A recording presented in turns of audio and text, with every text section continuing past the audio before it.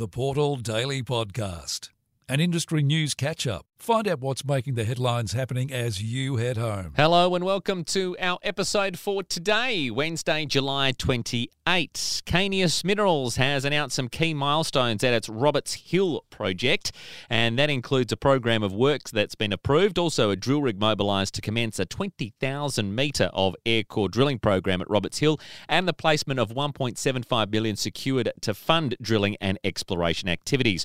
The Roberts Hill project is in neurology to the greater Hemi projects, with the grey mining up in the northern parts of the state.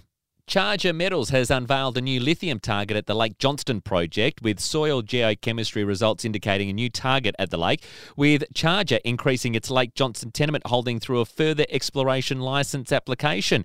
Now, the large Earl Grey lithium deposit is located just 70 kilometres to the northwest. And elsewhere within the target of Charger's Lake Johnston project, LCT pegmatites are known at the Mount Day, which is 16 kilometres north of the new target, and also at Lake Medcalf, which is about 25 kilometres to the southeast. St Barbara Mines today have released some details on their quarterly, with the group gold production steady at 82,698 ounces, with an all-in sustained cost 2% lower at 1,623 Australian per ounce.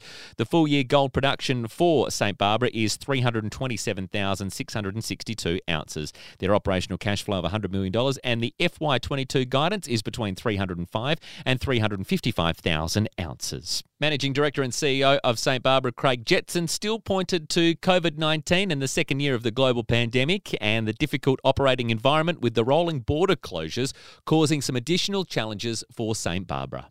Rio Tinto have announced $13.7 billion net cash generated from operating activities was 143% higher than the first half of the 2020 year, mainly due to higher pricing for iron ore, aluminium and copper.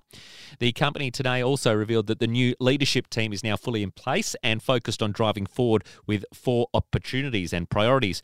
And they include developing a large volume of work, taking a company-wide bottom-up, people-centric approach as they look to embed real sustainable changes to the way that Rio operate and engage. And also in the first half, sustained efforts to earn back trust and strengthen our social licence, according to the release today.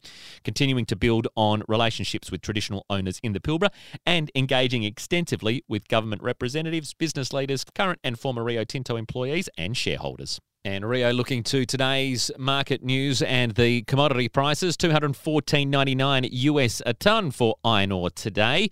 The nickel price for us this afternoon is at $8.84 US a pound, and gold at $1,805 US an ounce. That's the Portal Daily for you today. Subscribe to ensure that you can get the Portal as soon as it drops. The Portal Daily Podcast is driven by Industry Link Media.